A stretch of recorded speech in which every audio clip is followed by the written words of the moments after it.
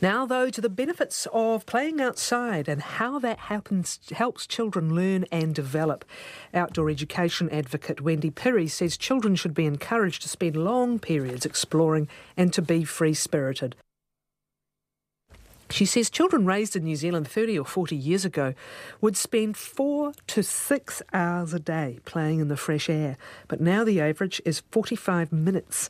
Wendy Pirrie is founder of an early childhood centre in Hawke's Bay called Discover the Den. It is set on 2 acres of land and preschoolers are inspired to explore nature. From Taradale, tēnā koe, Wendy. Morena. I hope it's a beautiful bay day. I trust it is. Sadly, it isn't. It's a toasty 8 degrees with some rain, which actually we really need. So that's the gift of nature today, is a cool weekday. So we're exploring the puddles. There you go, straight off the bat. There's something to go out and enjoy. Absolutely. Where do you come from on this? Why has this been such a focus of your endeavours? I guess I'm very fortunate that I grew up in very rural New Zealand, in central Hawke's Bay. So I'm a Hawke's Bay born and bred local, and I'm the youngest of 4 daughters, and my parents were rural folk, and my dad was a farm manager on a great big sheep station in the back of rural central Hawke's Bay. So my childhood was spent outdoors, essentially, exploring all the beautiful things that were on offer. And that led to, I guess, as I've gotten older, a strong drive for the benefits that actually gives us as human beings. And like a lot of people that I speak to, once you have your own children, your perspective on life changes. And I'm fortunate, my husband and I, we've got 3 beautiful sons. And so having children certainly brings really clear perspective around what type of future you'd like them to have. And certainly for our boys, one that's connected to nature was really strong. So you've done that for your own children. You founded this early childhood centre. And how have you developed this philosophy and your experiences into building something special here for kids? So it's a bit of a long journey, really. I guess founding the centre is kind of a pinnacle part of that journey, and it really began as a youngster in those early years spending time outside, like I've mentioned. And growing up in rural New Zealand, there was just so many opportunities, and we had a lot of community events, and we were brownies and guides and all of those kind of things. And so my academic endeavours from there went into sport and health science and looking at how the physiology of the body reacts to movement, and a love of sport and outdoors and all those kind of things led me on this path to begin with. And the opportunity when I was 7th form back then, year 13 now, to go to Outward Bound, which was a life-changing experience, actually. And when I met my husband, he'd also been to Outward Bound. So together we spent a lot of time ourselves outside. And once I had my children, it really triggered an interest in the relationship from an academic sense behind nature, movement, brain development, social competence, and how we develop as human beings. So that led me on an academic pathway through health science, population health and child development, with carrying out a master's thesis in 2010 through University of Auckland around a movement and language program and its effect on learning behaviour and social confidence of 5-year-olds. And as I was doing this, my own children were growing and developing, so they're young adults now. And my middle son, who's 16, is also dyslexic. So it was really interesting to walk that path as a parent and to try to understand and learn about what that actually means. And I guess we're really well connected technology-wise, so I was able to reach out globally and chat to experts around the world of what's current and ideas. And I connected with Angela Hanscom, the founder of Timbernook, who's in the US and is a paediatric occupational therapist. And so that began a journey of nature play and child development and how that relates. So my husband and I flew over there to do our training. We brought that program back to New Zealand in 2014 and launched it in the sunny Hawke's Bay and we developed that across New Zealand and Australia for 5 years, which was an incredible experience, and our children were a part of it. And as my children have got older and seeing them flourish into wonderful young adults, began the idea of what would this look like in a more formal learning environment, I guess, from a licensed early childhood centre perspective. And we're really fortunate in Hawke's Bay. We've got some wonderful members of the Ministry of Education. We have a wonderful visionary here in Hawke's Bay, Sir Graham Avery, who I've been fortunate to work alongside a little bit and provide some mentorship around getting things off the ground. So the idea for the Den was formed, and we have, together with a co-founder, developed a site of 2 acres nestled in urban Hawke's Bay. We were offering these experiences for children 2 to 6, 5 days of the week from 8 to 4:30, and it's just been a real joy. So what is that environment? What's this environment? Because you alluded to it. We've urbanised so much. A lot of kids now are growing up not only in suburbs and in cities, but increasingly, particularly our biggest cities, where there may not even be much of a backyard. And there might be the school grounds, which are very popular after school. But what have you designed? Have you designed this as not just a place to be outside and move, but where you can go and explore, where you can be away from roads, houses, people, noise? Yes, absolutely. You've hit on every aspect of what the Den offers. So we are just off a expressway, tucked down a little no-exit road with a private access way, and then we open up to a 2-acre play space, which is very wilderness-like. So there's big steep hills and there's full of trees. So it's not highly landscaped in terms of what you'd envisage as a manicured space. Colin, my husband, and I designed and built the playground, if you like. So we've got a very big welcoming sand pit for children. That's often a place which is settling and that sense of belonging. So a key part of developing the Den was establishing what the cornerstones or the pillars of the philosophy are. And those 4 things are wellbeing, belonging, discovery, education, movement and nature. So part of my journey, once I'd carried out my thesis, was connecting with Jill Connell from Moving Smart, who's a wonderful advocate of movement here in New Zealand, and Jill and another colleague, Cheryl, who's based in the US, co-authored a movement curriculum for children birth to 7 called Move, Play and Learn with Smart Steps. And in that curriculum, it's tailored for parents and educators and anyone that is walking alongside children of that age group to support them and give them ideas of essentially how to play with children. And all of those fun play things that children do, there is always an underlying developmental benefit to it. So simply, nature's plan in utero, before baby's even born, is typically we are upside down, head down. So your vestibular or your balance system is starting to develop even before you're born. So nature is incredibly clever in how we're designed as human beings, if you like. Can we talk about some of the basics about what is needed in those early years? I mean, you can start from the beginning with movement and play, can't you? But what is it that, say, children, once they're up on 2 pins, moving around and playing all the way into their primary school years need?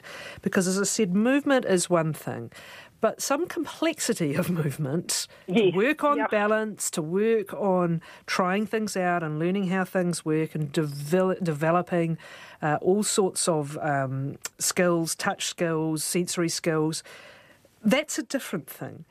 And what is the sort of play that allows children to develop and push their knowledge of their own bodies and how they work in a physical environment?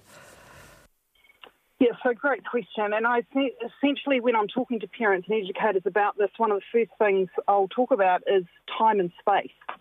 So a parent will always make the best playmate, especially in the early years, and giving time, uninterrupted time, being present, and space. So certainly under 1, what we talk to parents about is the floor or the ground should be the child's playground. So they're learning about themselves and their environment. So figuring out that I've got toes and feet by being able to put them in my mouth and get a sense that through my sensory system, gosh, that piece of my body is connected to the rest of me. So we learn through doing. So giving children time and space and opportunities and experiences to understand their own body and how that interacts with the environment is really where it begins. And certainly from in utero through to newborn, your first primitive reflexes in supporting you to be born, and then in those first months of life, are key to the platform or foundation for future development. So it's essentially a sequential journey that typically most children go through without us being aware, but what we're seeing more and more for different reasons is that children are in positions that they naturally cannot get themselves in or out of. And, you know, there's health and safety, so we're in car seats and different things like that, but our bodies aren't able to be in those positions independently. So just ensuring and providing parents with information around giving children that time and space, and it's okay just to be and lie under the tree with your baby and watch the leaves fall off the tree is really supporting their development. That's the first part of eye fitness. My eyes are tracking, looking how fast is that leaf going, being able to track it from left and right, and that's the beginning of being able to read. So what I've certainly been trying to do over the years is share that with parents and give them a opportunity to, it's okay, you don't need to buy the latest thing that's on the market, just to be and have that time together is really critical for early development. Is movement indoors and play indoors and movement and play outdoors fundamentally different? Essentially, going outside engages all the body senses. And we typically talk about the 5 senses, more often than not, seeing, hearing, touching, tasting and smelling. The 2 senses that we talk a lot less about is your vestibular or your balance sense or your proprioceptive sense. So what that information is and what is bridging that gap, from my perspective, for parents and educators between health and education. So for how a child develops, and the way we're set up for learning, I guess, in New Zealand is that we have an education system that doesn't necessarily look at the health of a child or the developmental journey of a child. So, for example, the most advanced form of balance is the ability to be still. So if we think about that for a young child, and any early childhood or new entrant teacher will instantly have a child jumping into their mind saying, gosh, yes, this child wriggles all the time. Their physiology of their body is sending us a message that perhaps actually they're not ready yet to be able to be still, because that's actually an advanced developmental journey. So how we develop that through our vestibular system is through taking our body about upright position, which is things like rolling, spinning around and hanging upside down, which we used to see all the time in how young children were playing. So that's where we saw that natural development, where more and more now children are in an upright position and not getting those everyday 4 to 6 hours of real free play. We've all done the roly-polies down the hill. I still don't know why they were so much fun, but if I had a decent hill, I'd probably give it another go now. But this is actually a learning process, doing roly-polies down a hill. Absolutely. So what that's supporting is children being able to sit still when they enter a formal learning environment. That is a social requirement, a formal learning requirement, whatever that may be. It's certainly how we used to play, and the developmental benefits of that haven't changed. And so certainly sharing that information. And at the Den, that's how children are encouraged to play every day. It's interesting you mentioned the upside down thing, Wendy, because I'm thinking of it was a torture of instrument and certainly injuries in some ways, but the jungle gym, we were all over it.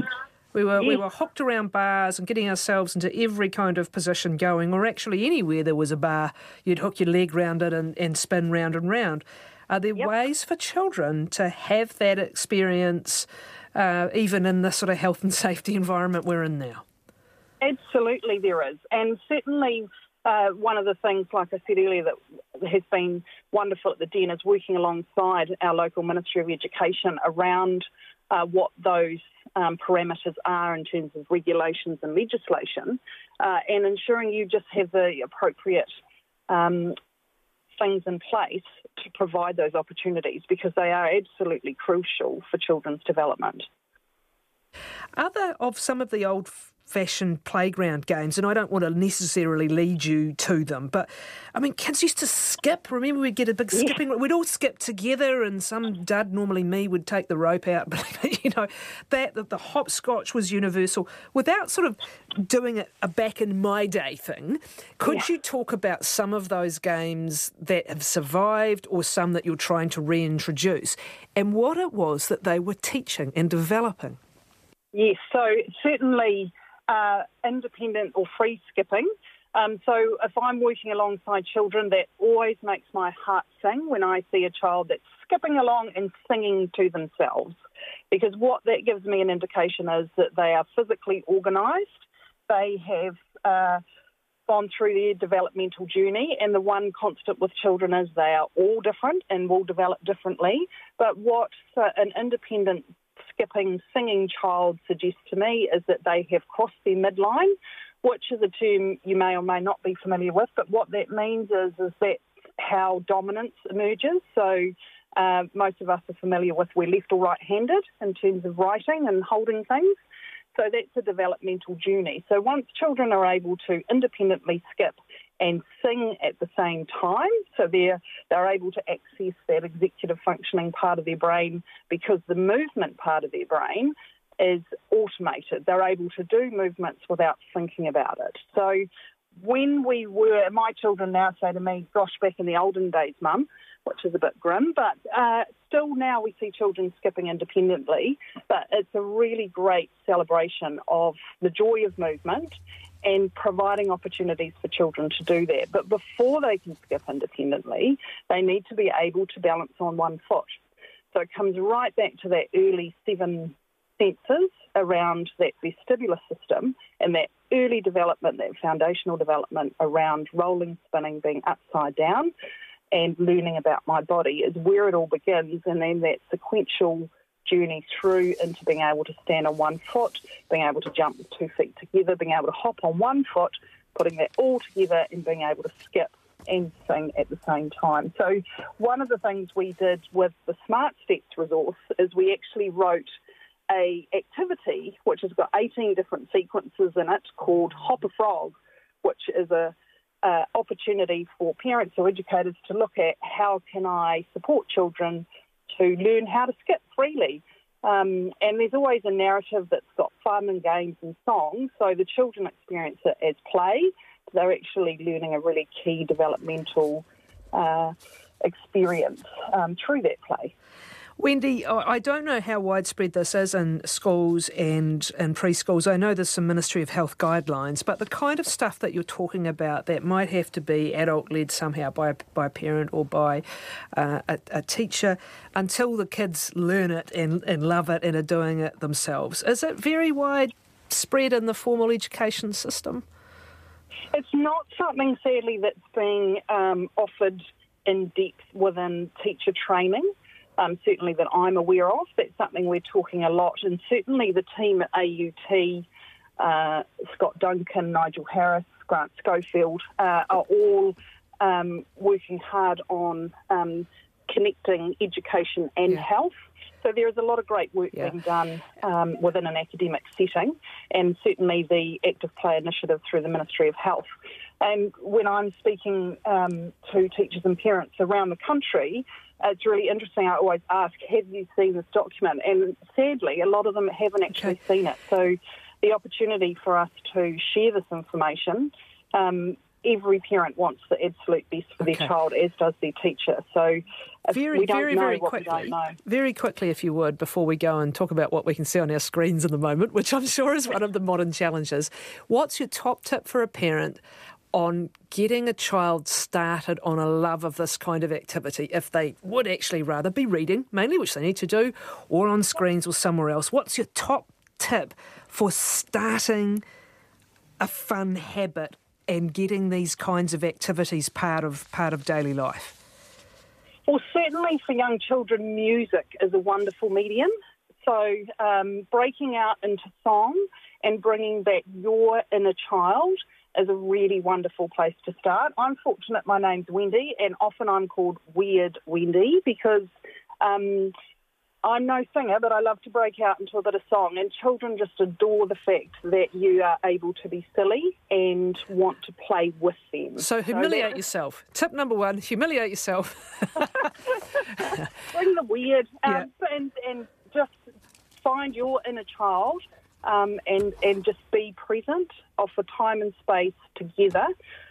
And some movement. Certainly stepping outside if you have the opportunity to do that. If you're inside, put some music on and do some dancing, holding your baby, dancing with your child, whatever that may be. Yeah, and having a chaos room somewhere in the house where you just have to shut the door and walk away. Wonderful. Thanks very much, Wendy Pirrie. You can learn more about what she has been talking about. There's a link on our homepage to her Early Learning Centre in Taradale, but also to the actual play space they've developed there.